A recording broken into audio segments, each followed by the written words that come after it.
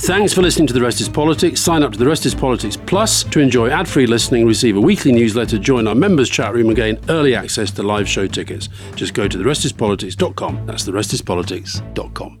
Buzz around artificial intelligence is seemingly everywhere. Is your portfolio keeping up? Consider the Global X Artificial Intelligence and Technology ETF, ticker AIQ, which invests in dozens of stocks at the leading edge of this disruption. Investing involves risk, including possible loss of principal. Technology companies can be affected by rapid product obsolescence and intense industry competition. Before investing, carefully consider the fund's objectives, risks, charges, expenses, and more in the full or summary prospectus at globalxetfs.com. Read carefully. Distributed by SEI Investments Distribution Co. At Evernorth Health Services, we believe costs shouldn't get in the way of life-changing care, and we're doing everything in our power to make it possible. Behavioral health solutions that also keep your projections at their best? It's possible. Pharmacy benefits that benefit your bottom line? It's possible. Complex specialty care that cares about your ROI? It's possible.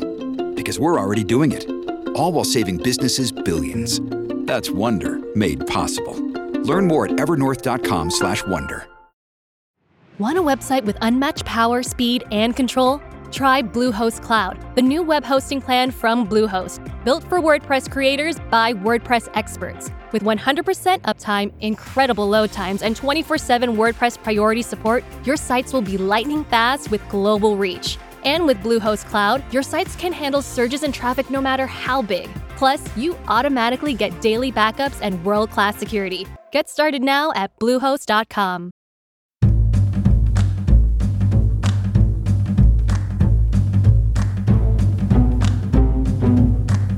Hello and welcome to The Rest is Politics with me, Alistair Campbell. And me, Rory Stewart. As we said last week, The Rest is Politics election tour pre-sale is now live for members of The Rest is Politics Plus for 48 hours. And as members will have read in yesterday's email, it went on sale at 8 a.m. GMT this morning, Wednesday. Exactly, Alistair. The link and pre-sale code have been distributed to members via email. The pre-sale will close at 9 a.m. on Friday the 16th of February, ahead of the general sale to the public, which is going to run from 10 o'clock on Friday. So book quickly. So a few tour details. We will be kicking off in Brighton, Sunday, October the 6th. We'll then go for a further 6 shows in Birmingham, Manchester, Glasgow, Cardiff, to all those who say we never go to Wales, before closing terrifyingly at the O2 Arena in London on Tuesday, the 15th October. Actually, this London performance, the O2, is set to be quite something. Our show is going to be hosted in the round, a bit like a boxing bout, Alistair. Or like that play Cabaret I try and make you go and see. I will. It's the first time the O2 will have hosted a live podcast on stage. Excellent. Tickets are limited to 6 people per transaction. I assume that's to stop all the touts, Rory. If you're late to the party, you can still sign up to the pre-sale by becoming a member by going to therestispolitics.com. You'll receive the link, pre-sale code in your welcome email. And if previous shows are anything to go by, tickets will sell quickly. And if you don't manage to get tickets in the pre-sale, you have another chance in the general sale, which opens 10 a.m. Friday, 16th February. We'll tweet a link the minute it goes live. Now, Rory, I know you're very excited to be going to perform in Wales for the first time, but also, did you know the venue in Glasgow is called the Armadillo?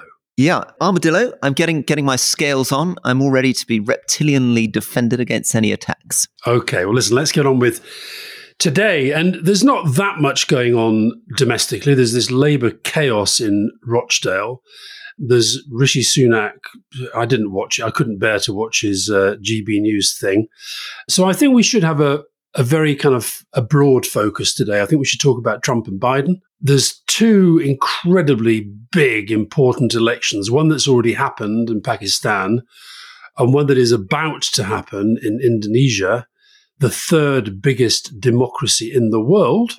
So we should talk about those. So does that sound okay with you? Kick off with America? Absolutely. And I guess there are lots of news coming out of America, but one of the first things is this whole question, which we're going to keep coming back to, about people's comments on Biden's competence. And it may be very, very unfair. I mean, many of my in-laws, who I keep quoting on the show, keep saying Biden is fine and this is just a Republican attack line. But there is absolutely no doubt that this is going to be central to the election. So over to you. Well, I guess the reason this became so kind of big again in the American media and around the world, because this is such an important election for the world, was because of this inquiry by a guy called Robert Hur. Now, this troubles me that when he was doing his report, all the American news media was saying, the well-known Republican lawyer. And it is a problem, this, that we do have this sense now of this political polarization in the American legal system.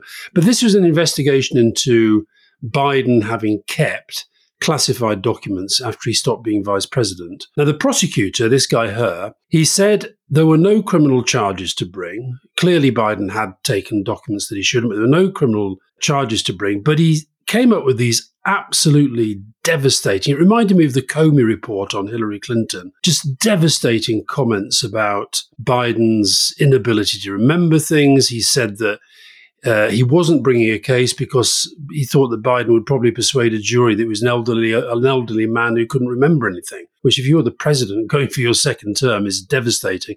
Said that he couldn't remember when he was vice president, which I frankly just don't believe. Couldn't remember when his son had been killed, and that really did seem to get to Biden. It's extraordinary, that, isn't it? Just some of the quotes. Mr. Biden's recorded conversations in 2017 are often painfully slow, with Mr. Biden struggling to remember events, straining at times to read and relay his own notebook entries. In his interview with our office, Mr. Biden's memory was worse, so it's 6 years later. Did not remember when he was vice president, forgetting on the first day of the interview when his term ended, and forgetting on the second day of the interview when his term began. And I mean, interesting for people like me who are sort of obsessive watchers of US policy on Afghanistan, he got very confused about his view on Afghanistan in 2009 and his relationship to General Eikenberry. Eikenberry was the American general who became the ambassador and who, like Biden, was very skeptical about the surge and was in favor of more of a light footprint in Afghanistan. But he says his memory appeared hazy when describing the Afghanistan debate that was once so important to him. Amongst other things, he mistakenly said he had a real difference of opinion with General Carl Eikenberry, when in fact Eikenberry was an ally who Mr. Biden cited approvingly in his Thanksgiving memo to President Obama. Now, the defense, I guess, mounted by, I'm sorry to keep putting Shoshana's parents into this, but I think they will be representative of many, many loyal Democrats, is to say, yes, his memory may be going, and older people struggle to remember things, and that's normal, but that's not the same in any way as saying he's senile, and that he's still able to make decisions well. The performance of the economy implies that he's presiding well over the United States, and that if he was genuinely suffering from some kind of dementia, you'd have many more people from his administration resigning and breaking away and complaining about it, which isn't happening. So I guess the defense is, yes, he's old and old people's memory goes, but that isn't the same as him being unfit to be president. Yeah, and I suppose part of the defense as well is that this did seem to be a very, very political act. I don't think there's any getting away from that. You get the feeling that this guy Hur couldn't nail him for having broken any laws that justified bringing criminal charges and all the complexities that would bring with a serving president, but at the same time felt he had to land a few blows. And these were devastating blows, sufficient for Biden to feel he had to go out and address the media and address the country. And of course, wasn't helped by the fact that having already mixed up Mitterrand and Macron, he then mixed up Sisi, the ruler of Egypt, with the president of Mexico. So these kind of little missteps. And by the way, Joe Biden is quite famous for his gaffes through his entire career. Yeah. And I don't know if you saw, Rory, I sent you a picture of yesterday was the 49th anniversary of Margaret Thatcher becoming leader of the Conservative Party. And there was a picture of Margaret Thatcher in her first year as opposition leader, almost half a century ago, with the then Delaware Senator, Joe Biden. So experience he most certainly has, but he's always kind of made these gaps. But I think your point about the economy is interesting as well, because the economy, if you look at the numbers, is doing well. You know, you've got disposable personal income, unlike here, for example, in the UK, rising. You've got real GDP up 2.5%. And you know, he does have very good economic numbers. And yet, a poll the other day gave Trump a double-digit lead on the economy. So it's almost as if the sense of what is actually happening in the country related to what's happening politically, there's a disconnect which he's not, at the moment, able to fix. Yeah, so this is an interesting thing. I mean, this great line which we keep coming back to, it's the economy, stupid. And often when journalists cover this, or when I guess commentators cover this, they look at big macroeconomic figures. So when they're looking at the US, growth has been very strong in the US, 2.6%, compared to hovering around zero for Germany, Britain, and a lot of European countries. The stock market's been performing well, and wages in the US have gone up above inflation, and inflation is now coming steeply down in the US compared to the UK again, which is really struggling to get on top of inflation. So the assumption is you look at those big top-line economic figures, and that should mean that he should have an easy run into the election. But the reason I've always been a bit skeptical about this is I'm never sure how much top-line figures produced by economists really translate into how people actually feel in their pockets. And to try to illustrate that, maybe I'm getting this wrong, but I guess if you're on a low income in the US or in Britain or anywhere, you almost certainly have a lot of debt. You're almost certainly struggling to afford housing. Housing's much more expensive in the US to where it was. Your petrol bill is up. Food bills are up. And even if your salary has gone up a little above inflation, you are still very, very anxious. It's a sort of marginal change. It's not exactly as though these macroeconomic figures mean you're suddenly dancing in the streets and desperate to vote for someone. But anyway, over to you on that. Well, no, that is true. But my God, Rishi Sunak, what he wouldn't give for the numbers that the Americans have right now. Look, Joe Biden he's clearly not stepping down. That seems pretty clear to me. There was a real rallying around of him. Kamala Harris went out to speak in his defense and say how well she thought he was doing.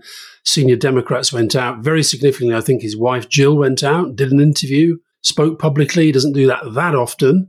Said that, he's vigorous and he's fit and all this stuff. But you're right that this is going to become huge. And of course, if he was up against a reasonable, mild-mannered, fair sort of opponent, it would be, probably you could get through it. With Trump, who's an absolute, as Robert Sapolsky in the absolutely wonderful episode of Leading This Week, Rory, and thank you for getting him on. I thought it was absolutely brilliant. But the whole, Trump is the biggest baboon in the jungle, and he is going to hit every weak point of Biden that he can. And this, of course, yes, we talk about Biden's age, but I do think certainly in terms of UK's relevance to this election and what we need to get out of this election, I do think the far more significant this week was this stump speech that Trump gave. He stands up at these big rallies and he just sort of blathers on.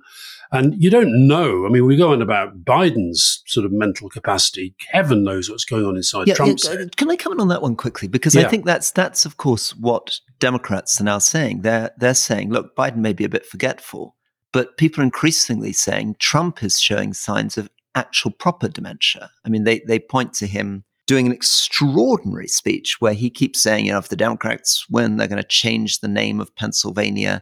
And he certainly seems to often speak as though he thinks Obama's still president, and he confuses Nancy Pelosi and Nikki Haley. But it's more than that. Paul Krugman uses this word of kind of a word salad, that really something very, very odd goes on in the neural networks of Donald Trump. But again, his defenders say, well, that's just Trump. He's always been a bit like that. Yeah. But, two things this week. The first was, you mentioned Nikki Haley. He said, this is a guy, by the way, whose wife, Melania, nobody ever sees. And I think we're talking on Leading this week to Anthony Scaramucci, who was very briefly served as Trump's communications guy. And I've talked to him before, and he said, he was telling me about how much his wife hates Trump. And he says, my wife hates Trump almost as much as Melania does. So like, that's a given that Melania and Trump are not exactly the closest married couple in the world. And yet he decides to go out and make a thing of saying, where's Nikki Haley's husband? Why is Nikki Haley's husband not on the scene? And Nikki Haley's husband is serving abroad.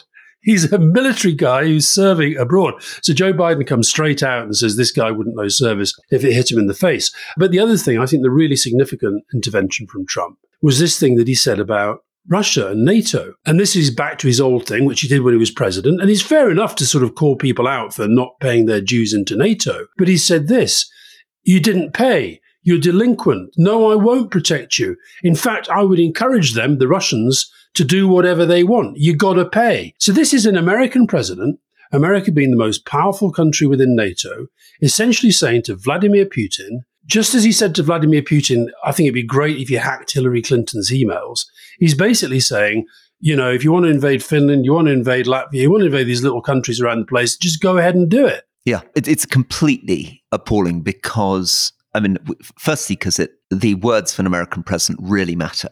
Mm. So small signals from the US led Saddam Hussein to feel that he could invade Kuwait. Small signals from the US encouraged Putin to believe it was okay to go into Crimea.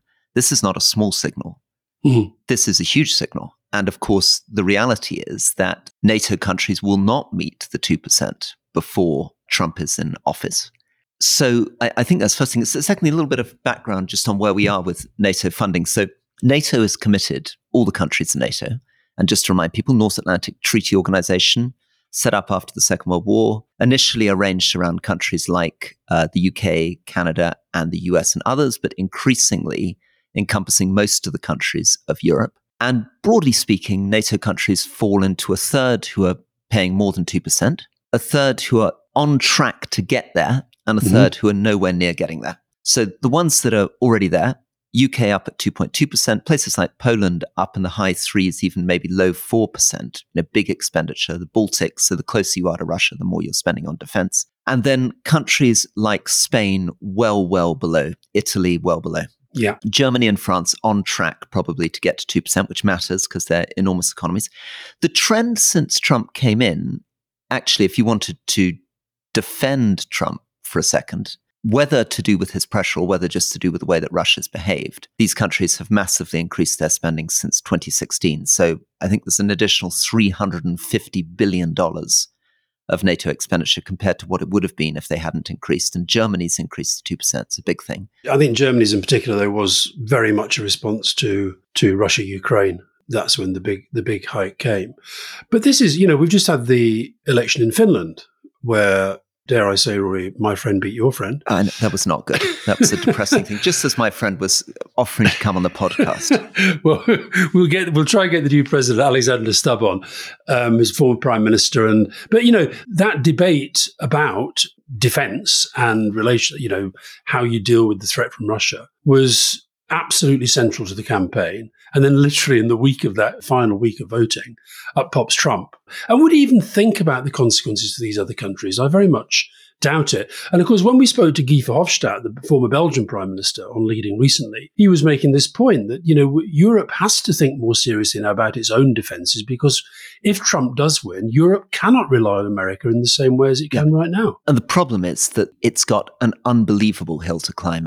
I think it would be a mistake to think that even if these countries were spending 2%, they would be anywhere close to being able to deal with this. As I've pointed out, the US is producing 10 times as much support to Ukraine as any other single country. And it's not just the 2%, it's that the under-expenditure, this peace dividend since the end of the Cold War, has meant that capability is so eroded. Most of these countries haven't been doing proper training exercises. There's been a real lack of investment in basic stuff like ammunition. And then there's been this fact that really, since Iraq and Afghanistan, insofar as countries have been doing anything, they've been doing fights against insurgent groups like the Taliban. Mm. And that's a very different type of fighting compared to fighting Russia. So they haven't been investing in tanks, they haven't been investing in artillery, they haven't been investing in these very complicated command and control things, which have become central in Ukraine. So really building up, even if they got to the 2%, really building up to be in a position to begin to defend themselves against Russia. And meanwhile, Rory, we've got this big NATO exercise that's about to happen. UK, as you say, one of the few countries that is spending 2% plus. And yet, aircraft carrier 1 gets ground docked, can't go. Don't worry, says government. We've got another one, we can send that one. And now it turns out that one can't go either.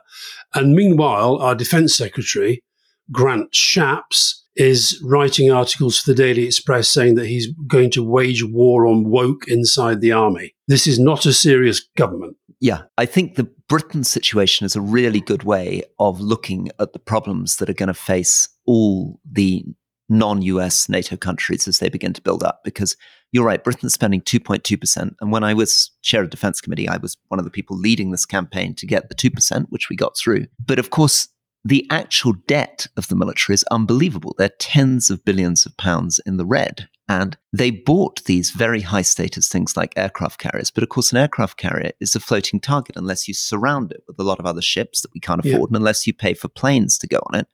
So these things can take over 30 planes. We can't pay for the planes to go on the aircraft carrier. So the whole thing is, that's just one example you've pointed to of problems right the way through the military. And to actually sort those problems out would probably cost, tens of billions of pounds more a year. And the question is whether a Labour government's going to produce that. Probably not, with all the other priorities they have on their table. Yeah, I do think, though, that defence and foreign policy should be playing a much bigger part in the national debate right now. You and I did an event the other day for 1,400 people in the business world, and I did a couple of other events last week, and I've added to my... Seem to remember you did 4 in 24 hours. As far as but they weren't an evening event, morning, lunch, and evening.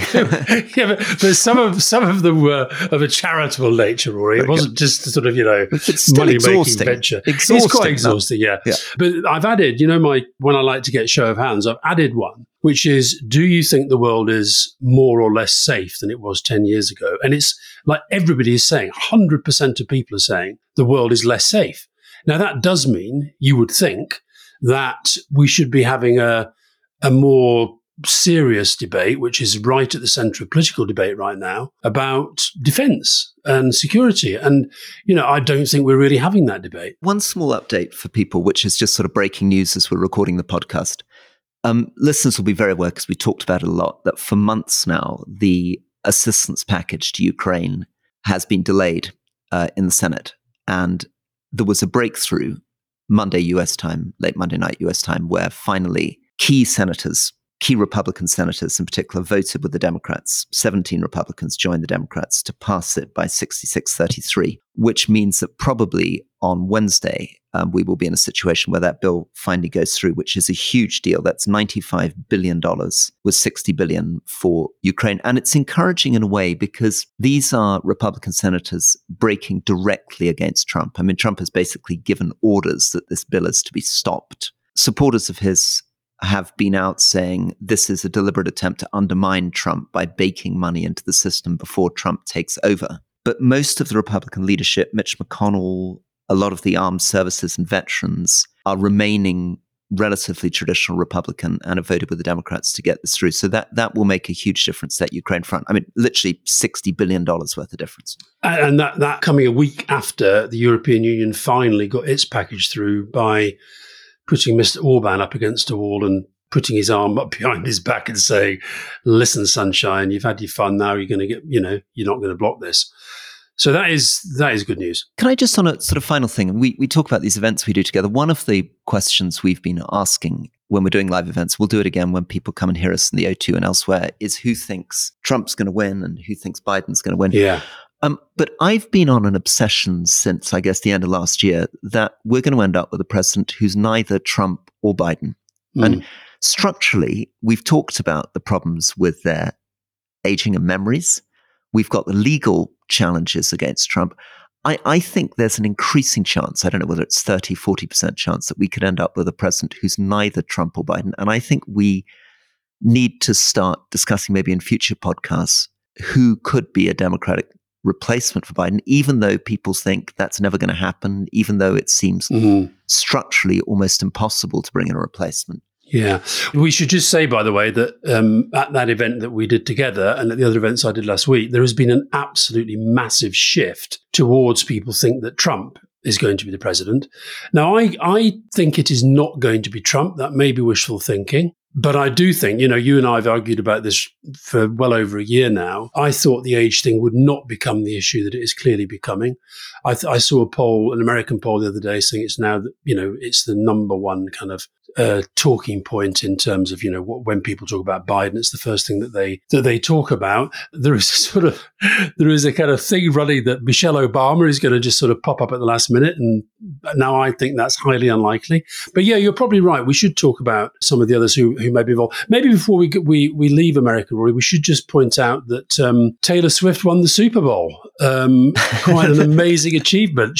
I don't think she played exactly, so I can't remember who it was, but my favourite tweet of the whole thing. Well, first of all, Andy Murray, shout out to Andy Murray, the tennis player. He did say congratulations for Taylor Swift for winning the Super Bowl. But somebody else said, great victory for the deep state. The deep state always wins in the end. Wait, could you just help me? Because I'm missing this. My mother's now talking all the time about Taylor Swift. Why is the public suddenly more focused on Taylor Swift than ever before? Well, first of all, because she is a massive star. I don't know whether she's the biggest, but she's one of the biggest sort of musicians on the planet. She's got a massive following, very, very loyal following. They call Swifties, Rory. And because she is pro-Biden, the Republicans have decided to go for her. She has this relationship. Her boyfriend is this guy, Travis Kelce, who plays for the Kansas City Chiefs, who won. And it was an amazing. I'm not a big NFL fan. That's right. And you told us last week that the theory from the Republicans is it was all going to be rigged so that he could win. Correct. And adding fuel to that theory is the fact that they got a kick. They scored like with seconds to go in the game. So it went into what's called overtime, and they won in overtime. So an incredibly kind of dramatic win. Cameras all around Taylor Swift the whole time, and then the sort of big hugging and kissing with the boyfriend. Since when Trump has come out himself attacking Taylor Swift because he says that the changes that he made to music legislation when he was president is what's made her rich and famous. I mean, as you know, nothing can happen in the world. So I think we should. I've become a huge fan of Taylor Swift just for the fact that she so clearly gets under the skin of Trump and all his supporters. Very good. Okay, now the final thing you brought to our attention before we go to the break is the fact that the UK is an outlier in the number of younger people who are voting Labour and against the Conservatives. Now, that wouldn't normally be surprising. I mean, normally we expect younger people to be more left-wing. But actually in many countries, as you've pointed out, strangely, younger people, and particularly young men, are often actually quite conservative and are voting for populist right-wing parties. Yeah. But in the UK, that doesn't seem to be true. Over to you on some of the reasons why that might not be true in the UK. Well, I don't know about the reasons, but this guy, John Byrne Murdoch, who if people don't follow him, they should, because he's very good at sort of drilling down on data. And essentially what it's showing is that I think it's fair to say that the young are pretty much giving up on the Conservatives.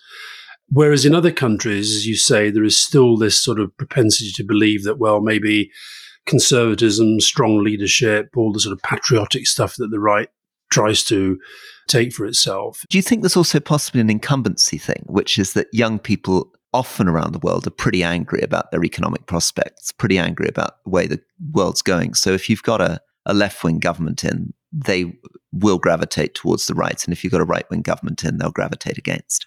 Yeah, possibly. But the thing that's happening here, if you look at the numbers and the graphs, the thing that really seems to be driving this is the fact that the young generation in our country, and there's plenty of evidence why they should feel this, feel that there's been a kind of effective breakdown of upward social mobility. And a lot of that measured in housing and the difficulties young people are finding to get on the housing ladder or to get any housing at all other than with their parents. So, for example, the share of 25 to 34-year-olds who own their own home in the US is 6 percentage points lower than it was in 1990. In Germany, it's 8 points lower. In France, it's 3 points lower. In Britain, it's 22 points lower. That's a huge drop in people who feel that they cannot get into a situation where they can get their own home. And bear in mind, one of the big things of Conservative leadership, I think the last 5 prime ministers have all promised that this kind of thing of people getting their first foot on the housing ladder is a big thing. And it's just not happening. Yeah. And I think the other thing that you brought to my attention in that article is the percentage of young people thinking that hard work is going to bring rewards is much lower in Britain. It's now 39% in Britain compared to 49% in Germany, 60% of the US. And that's interesting because actually, if you go back to 2012, this statistic on whether hard work would bring rewards actually had the UK quite high. I mean, the US has always been much higher, partly because Americans are astonishingly optimistic, often against all the evidence on these kinds of things. But it has dropped dramatically in the UK. Actually, these things are dropping all around the world, which is one of the things that's fueling, I think, far-right populism. But it's more dramatic, the drops in the UK than elsewhere. The other factor that does come up is Brexit. Before the referendum, the share of 18 to 34-year-olds in Britain who said they strongly dislike the Conservative Party was at around 20%, and it's more than doubled since then. And I do think Brexit is a big part of that. Very good. Okay. So there we are on young people loathing the Tory party. Let's take a break. Thank you. Let's have a break on that subject. Thank you. Welcome to the Canva guided meditation for stress at work. Impending deadline? Generate Canva presentations in seconds. So fast. Brainstorm got too big? Summarize with AI in a click.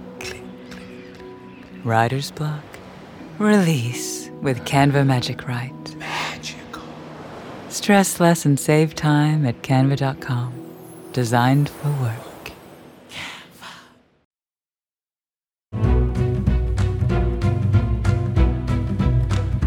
Welcome back to The Rest is Politics with me, Rory Stewart. And me, Alistair Campbell. And Alistair, thank you at the beginning for calling out our Robert Sapolsky interview on leading, which, just to remind people who haven't got this yet, we've got a separate stream called Leading, which has these amazing interviews, which I think almost one of the things we're most proud of, where we've had everybody from Bill Gates to Arnold Schwarzenegger to, in this case, Robert Sapolsky, who isn't as famous as either of those. He is an expert on the human brain and primates' brains and spent years sitting in the Kenyan desert studying baboons. What did you make of Sapolsky? I thought it was brilliant. And I'm in France at the moment, and Fiona and I were driving down through France listening to it. And, I don't know about you, when I'm doing these interviews, I'm so sort of focused on doing the interviews and the next question, thinking what was being said, that when I get out of them, I sort of forget them. So it was almost like listening to it again. And Fiona had been saying to me, when I said we're doing this guy called Robert Sapolsky, who's he? Oh, he's a famous scientist. What on earth are you talking to a famous scientist about that nobody's heard of kind of thing? But she said it was, and I agree, she said it, she thought it was one of the most interesting we've done. I got messages from people as Brendan Foster, the great athlete, sent me a message saying he thought this was one of our best. Svana Giesler, who is the founder of the Avatars, Mrs. ABBA, she sent me a message saying, God, this was amazing. We got loads of good feedback. Well, I'm so pleased. Well, maybe we should occasionally, not all the time, but occasionally branch out and do more people that we think are kind of interesting, provocative thinkers as well as kind of leading politicians. Yeah, because I also thought the thing about, you and I talk a lot privately about the whole kind of thing of mental health and politics. I thought it was very, very interesting on the psychology of politics. And I just love the idea of him sitting there looking at baboons hitting each other on the arse and relating that to how Donald Trump behaves in public life. It's I really recommend people listen to Robert Sapolsky. It was great. And do check out the pictures of him as well. He's a very interesting looking guy too. Very good. Well, Pakistan, yeah. So quick introduction to Pakistan. Pakistan, obviously the country that formed after partition from India around an Islamic identity, ruled by a military government for many, many years from the 40s.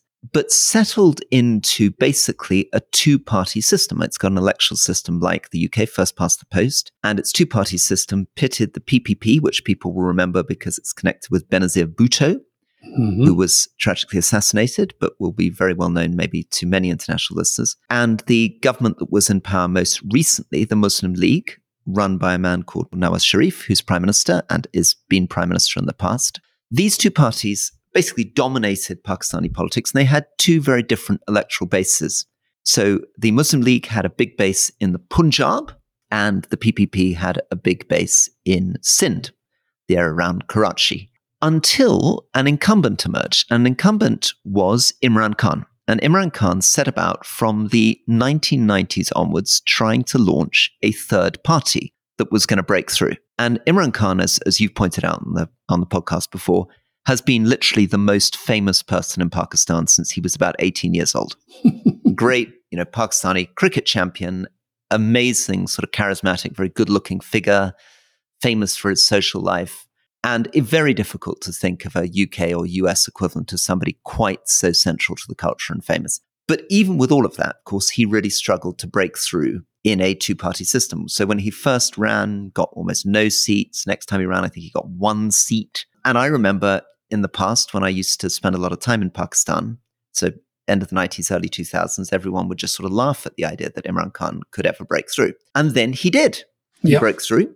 He became prime minister, took over the country, and was then toppled essentially by a no confidence vote in Parliament. So it's again a similar system to the UK in that way. He was taken down, and then he was charged with a number of criminal charges and is currently in prison. And in this situation, an election was held with Imran Khan in prison, and an astonishing upset because Imran Khan's party got more seats than anyone else, and they would claim would have swept an incredible, overwhelming majority if it had not been for amazing election interference. We should say, actually, you say Imran Khan's party, in fact, they all stood effectively as independents because a large section of the Pakistani population don't read or write. And symbols in elections become incredibly important. And the PTI, Imran Khan's party, the symbol, unsurprisingly, has been a cricket bat.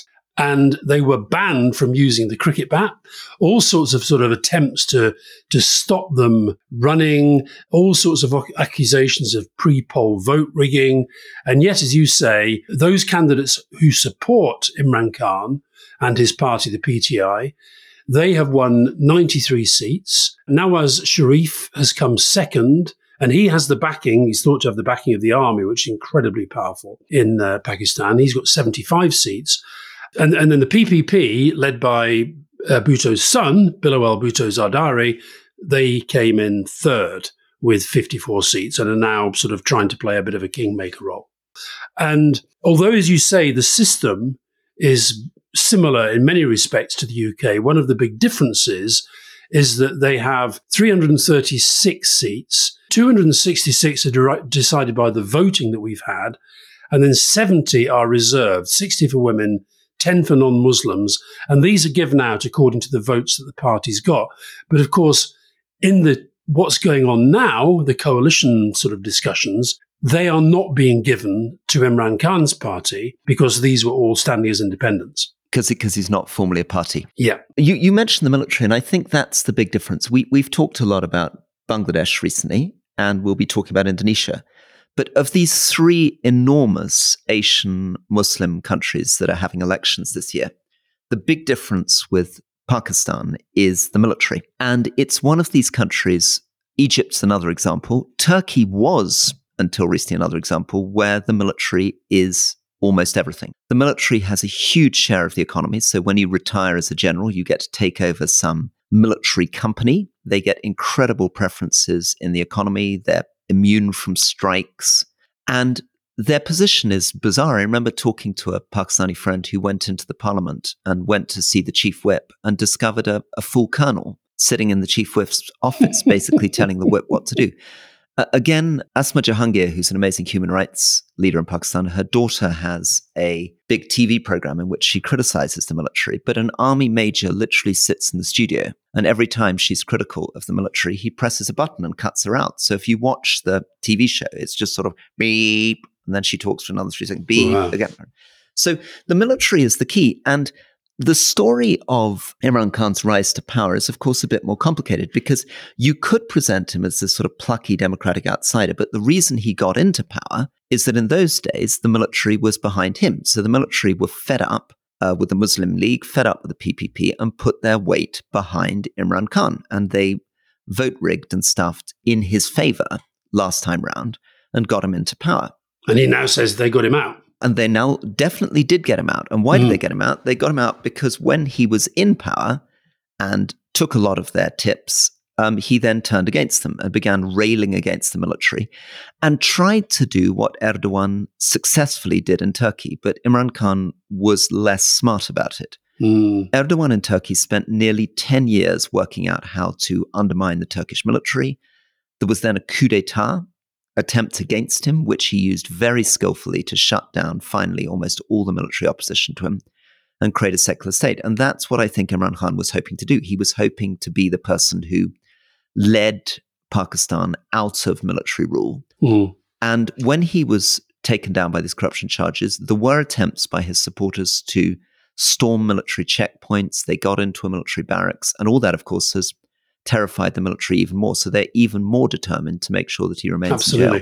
This thing about the military is interesting. When I was with Tony Blair, and we went to Pakistan a few times, and Musharraf was in charge. And of course, he military background. And yet, I can remember that you always had a feeling of the guys who were, as it were, current military. You really had a sense that even if, those times where they say, let's just go and have a chat head to head, just the two of us, and Tony Blair and Musharraf would go and have a little chat. But you sort of had a feeling that the ones that were left outside the room, the military guys, actually were just as powerful, if not more powerful. And the head of the army, Azim Munir, he and Imran Khan now are, I think it's fair to say, pretty sworn enemies. But what will really be worrying the army, because what has to happen now, they have a few weeks to be able to put a government together. Very hard to see how this is going to happen because the various coalitions that are possible, you could have Sharif's party, PMLN, joining with Bhutto, but then they'd need a few other parties for that.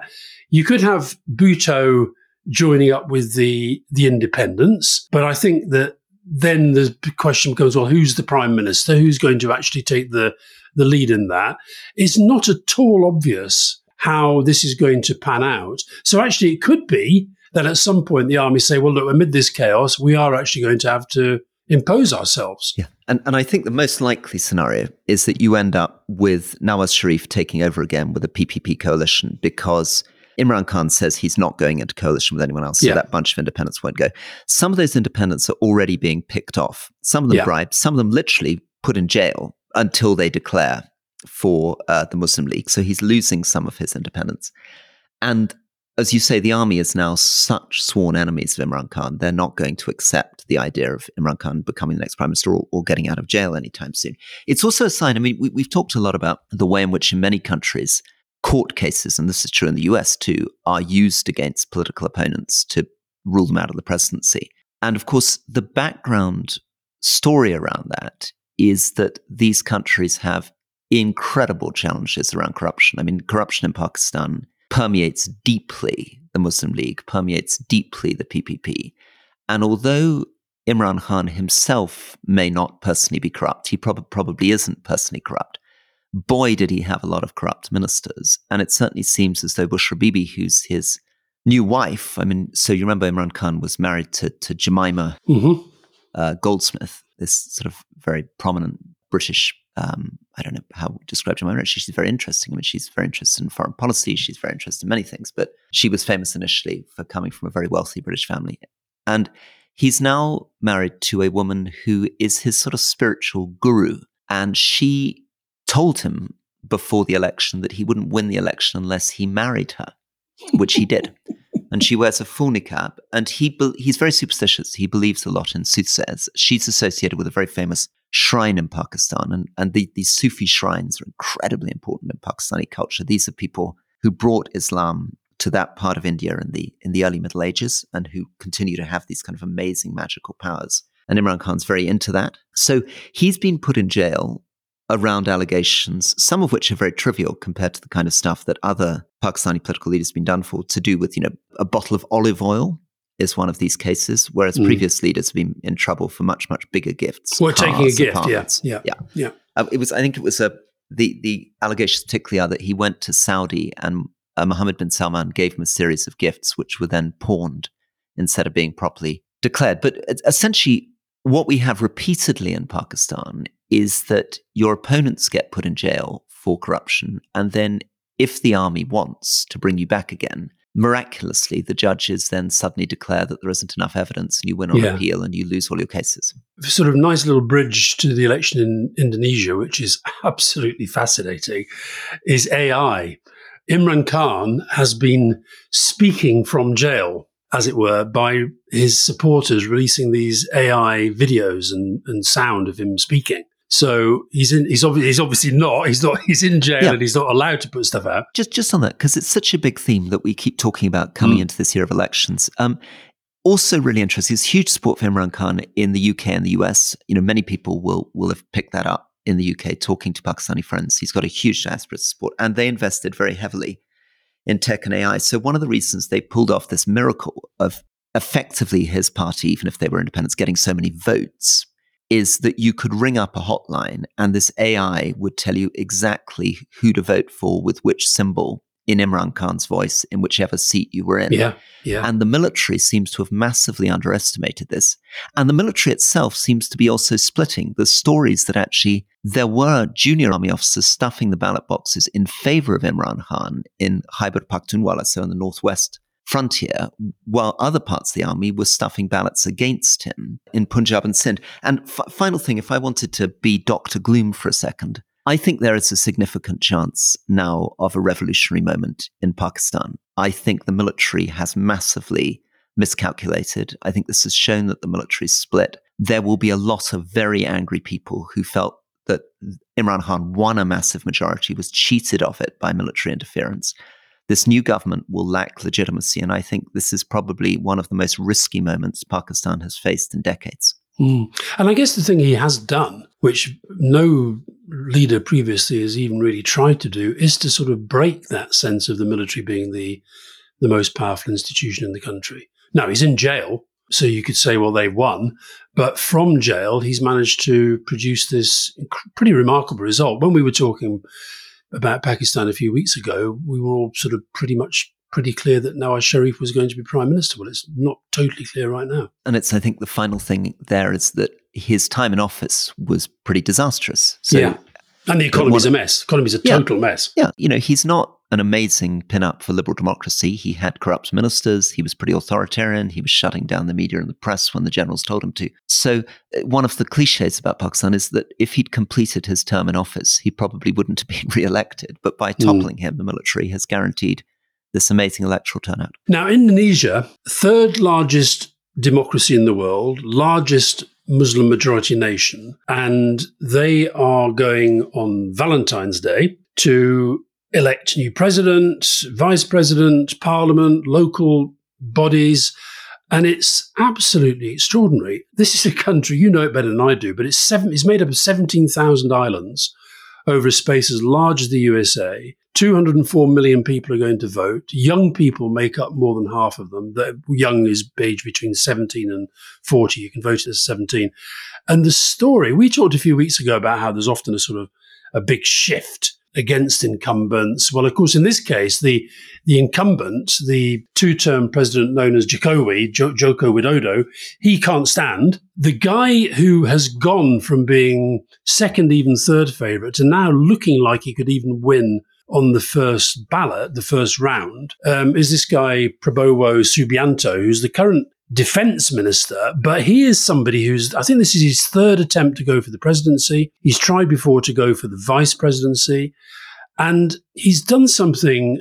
You talk about a sort of smart tactic. We've talked before about the importance of running mates. Now, I always think running mates in America are overestimated. But in this case, what he's done is he's taken as his running mate the son of the outgoing president, who is very, very popular. The son is 36. You can't run for vice president or president unless you're 40. So how has this happened? Well, his uncle happens to be running the court that made this new rule that provided you already had a position of political power, you could run under 40. And the two of them together have actually moved the dial now sufficient for people to be saying that this guy looks like he's nailed on. Yeah, it's, again, really, really worrying. So Indonesia, I was a British diplomat in Indonesia for 2 years when Indonesia became a democracy. Just on that, so this place is 17,000 islands, and you're working for the British government out there. How do you even begin to sort of manage the coverage of a place like that? How do you even find out what's going on? It's completely amazing. I mean, we had a great ambassador who said to people like me, I was the Second Secretary Economic, and so I had a colleague, Second Secretary Political, that he wanted us to get out to every province in the country. But it was an amazing challenge, and these places are incredibly different. So, Bali is Hindu in culture. Other parts are Christian in culture.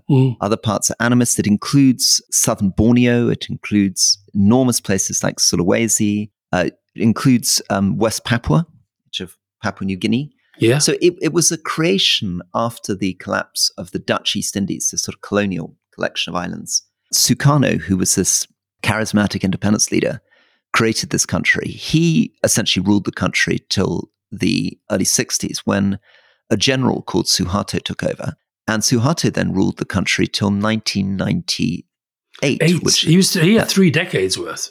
Unbelievable. And I came in as a diplomat and saw this country go through the most incredible change. Firstly, there was a financial crisis that bankrupted 85% of the companies on the stock exchange, drove the economy from 7% growth to 17% contraction overnight. It was unbelievable. Then there were huge demonstrations in the streets. Suharto was toppled and democracy was born in Indonesia. And of course, this is the 90s when the US, the UK and allies were incredibly optimistic about all these countries we're talking about, direction in which Indonesia might go, Bangladesh might go, even Pakistan. We were investing a lot in supporting political parties and democracies and parliaments and all those kind of things. And Indonesia initially seemed very, very positive. So there were a series of presidents from different parties. One general came back in, but then Jokowi, who'd done a good technocratic job as a mayor and a governor, came in, and the signs of trouble began to come when Jokowi started talking about standing for a third term unconstitutionally. And now we have this very weird situation because Prabowo was the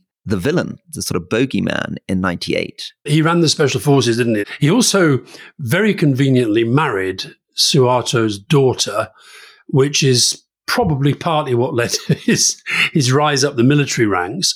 And then he got charged with all sorts of things to do with human rights and some students who were killed and trying to sort of quell the uprising against Suharto. Then he went off and lived in exile. Yeah. Well, so the big moment, and I remember the moment because I was sitting in the embassy and a lot of the senior staff was away when these demonstrations in the street turned into rumors that Suharto was about to step down in the cabinet and that Prabowo was going to throw a coup d'etat. So there were really serious stories about Prabowo moving military units around and trying to take over. Yeah, he was accused of stirring the whole thing up, wasn't he? Yeah, and he didn't succeed in taking over then when his father-in-law stepped down after 30 years the dictator.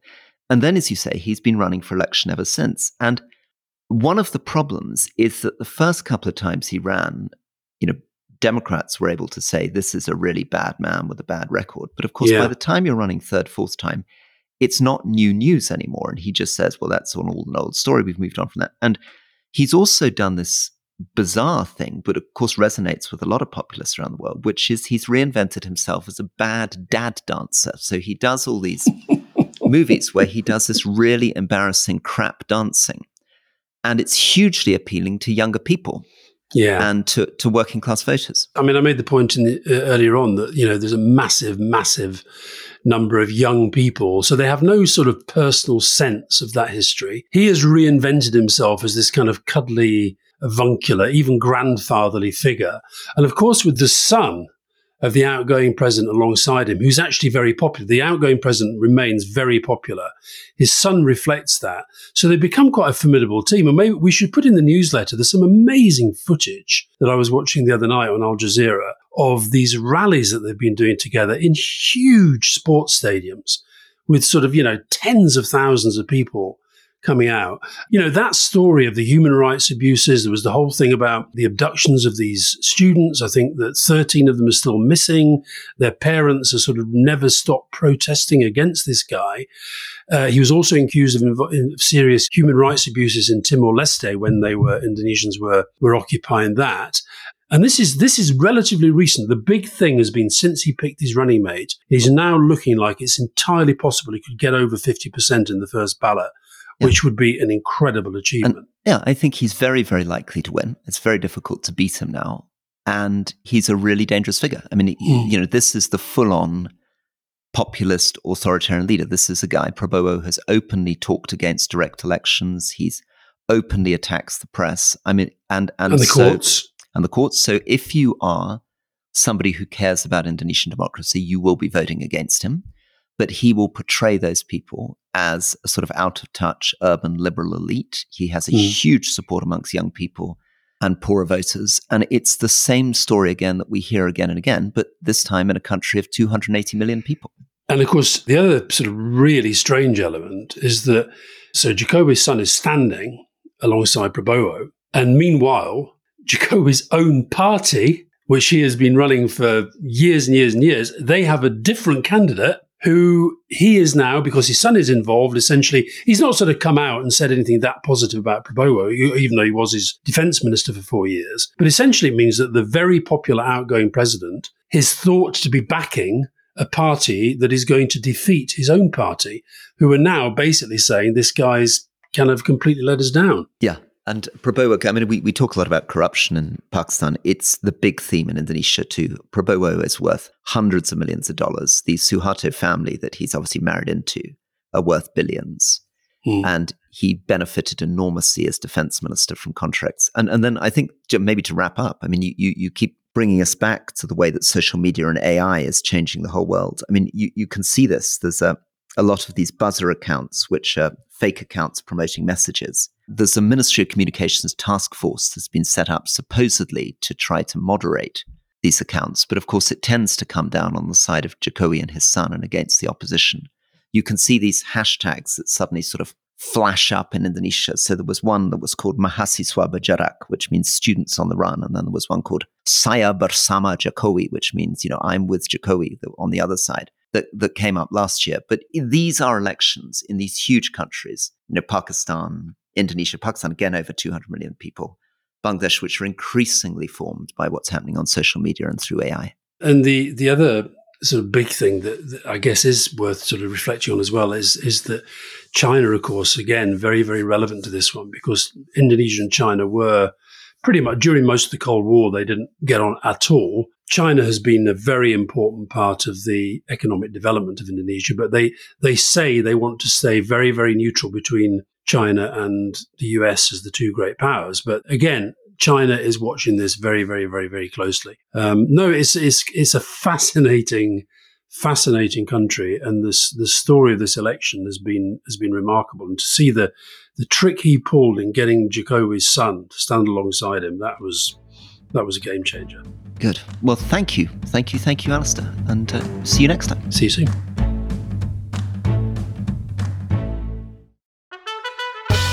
You were probably signing your own death warrant. Well, probably, but I'd moved into damage limitation mode. Who killed Liz Truss? I'm Robert Peston from The Rest Is Money, and we've been telling the story of the worst financial crisis faced by a British government for 50 years. The consequence of the catastrophic mini-budget. And now I'm talking to the Prime Minister. At that time of extreme chaos, Liz Truss. Over the course of 2 episodes, I ask her what she knew and when, how much responsibility she takes for the crisis, who she blames, and of course, who killed Liz Truss. Listen to The Rest Is Money now, wherever you get your podcasts.